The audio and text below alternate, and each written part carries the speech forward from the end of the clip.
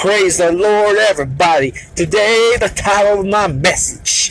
I already feel the Holy Ghost right now before I even get in the message. I'm going to be talking about how bad do you want your miracle? How bad do you want your breakthrough? Are you going to do anything to get it? Hallelujah. Are you just going to sit there and think the miracle is just going to come to you without you doing anything? My Bible says, as the lady with the issue of blood for 12 years, she tried everything, she done everything, but she heard this man named Jesus. She got to the master's feet. Hallelujah. She pressed towards the master. She got towards him. She pressed through the crowd. She didn't care what anybody thought. Hallelujah. She did not care. She got towards Jesus and touched the hem of his garment. Her faith made her whole. What's it going to take for you right now? Your faith to made whole in the name of Jesus.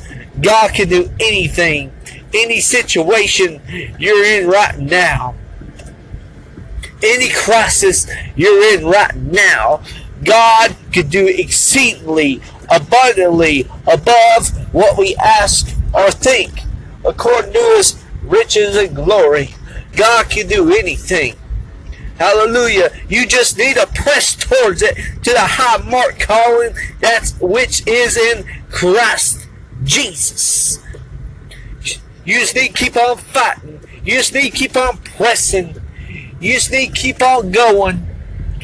Hallelujah. Just like Paul and Silas was in the boat. They kept on going. Shipwrecks Paul was in. Paul kept on going and fighting. We just need to praise Jesus right now. You can't just sit there and expect something to happen. You just can't pray and just pray without doing anything. The Bible says faith without works is dead.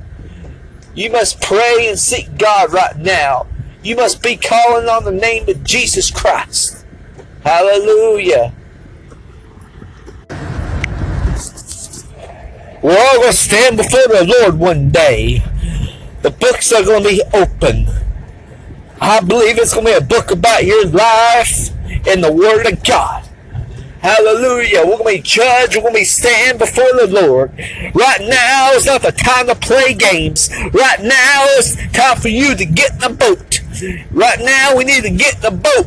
Hallelujah. Just like in the days of Noah. Only few were saved. You need to get in the boat before it's too late. The books were open. The book of life and the book about you, your life. Hallelujah. The books of the Bible.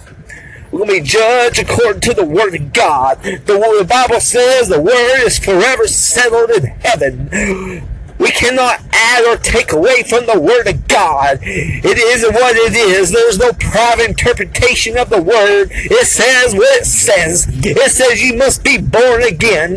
John 3:5 says, unless a man is born again of the water and the Spirit, he cannot enter the kingdom of God. Then in John 3:8, it says, though you will hear a sound thereof, everyone that's born of the Spirit. My friend, in Luke chapter 24, Jesus told his disciples to tarry the city of Jerusalem so they be endued for power on high. Then in Acts 2, the party begins. The Holy Ghost fell, the Bible says, and when the day of Pentecost was fully come, there was all in one accord, in one place, there came a sound from heaven as a rushing mighty wind. It filled the whole house where they were sitting. It sat upon each of them cloven tongues like as of fire. My friend, the Holy Ghost fell upon them, and the Bible says they began to speak in tongues. What would stop you right here, right now, from lifting up your hands and asking God to forgive you of all your sins and draw closer for your miracle? It's time for miracles tonight. This is the 9th hour. This is the 12th hour tonight. The Lord's coming quickly. You must repent and be baptized in Jesus' name.